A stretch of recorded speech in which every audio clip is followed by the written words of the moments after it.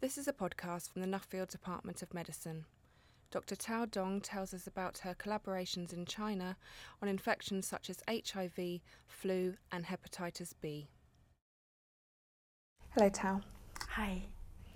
Why do we do research in China? As you know, China is big with a huge population size, so it's a major contributor for infectious disease burden worldwide. This including the newly emerged virus such as SARS and avian influenza virus. And this also means China possesses large and well-established patients cohort, which are important for the scientists to get reliable and high-quality data. Another important reason is the Chinese government is putting a lot of effort and funding to encourage international collaborations, especially the top university and institutes worldwide. And it also has very well established hospital infrastructure and laboratory facilities. So it's really good timing to do the research in China. What is your general field of research? My research is mainly focused on antigen-specific T cells in human virus infection. Antigen-specific T cells is one of the most important immune cells, white blood cells in our body, responsible for eliminating the virus-infected cells. So the aim of my research is really to try to understand immunocorrelates between the virus infection and disease. For example, in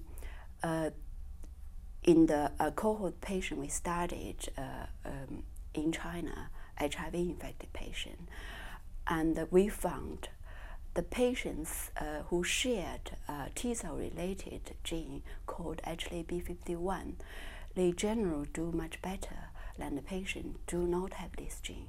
And we also further worked out the potential reasons for the difference. So as many other researchers in the department, our goal is really to work out the immunological mechanisms behind the disease and try to use the information in improved therapy and vaccine. Can you tell us about your work on flu infection? My flu research is mainly about to find out what kind of T cells, antigen-specific T cells, are left in our body after acute influenza virus infection, and if those cells, we call it memory T cells, are good enough to protect us from a new infection, especially the viruses that are different from previous infections such as pandemic flu. In order to do this, we are collaborating with the colleagues in Vietnam and China, studying the healthy volunteers as well as the patients who has been infected with the avian influenza virus as well as the pandemic H1N1 virus. And we want to work out what's the differences in T-cell responses in those people who do not become sick after infection in compare with those ones develop very severe illness.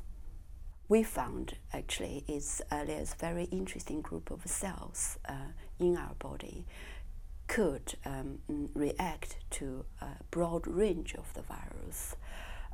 This is really good news because those cells are like universal killers. They can eliminate a different strain of virus, including the pandemic. What will happen now? What are your new projects?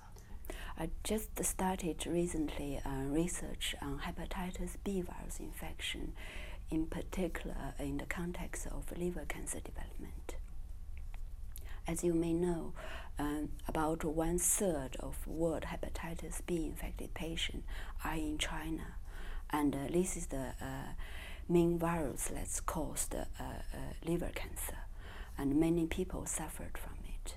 The hospital I've been collaborating with in the past 8 years are one of the largest infectious disease hospitals in China, and they look after thousands of Hep B infected patients every year. The hospital just started to develop an international program during the last couple of years, aiming to identify early diagnostic markers for liver cancer development, which is really needed.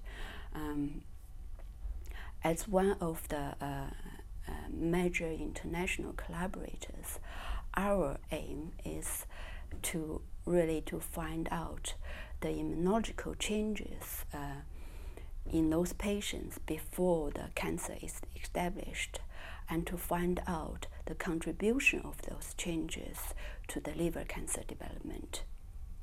How does your research fit into translational medicine within the department?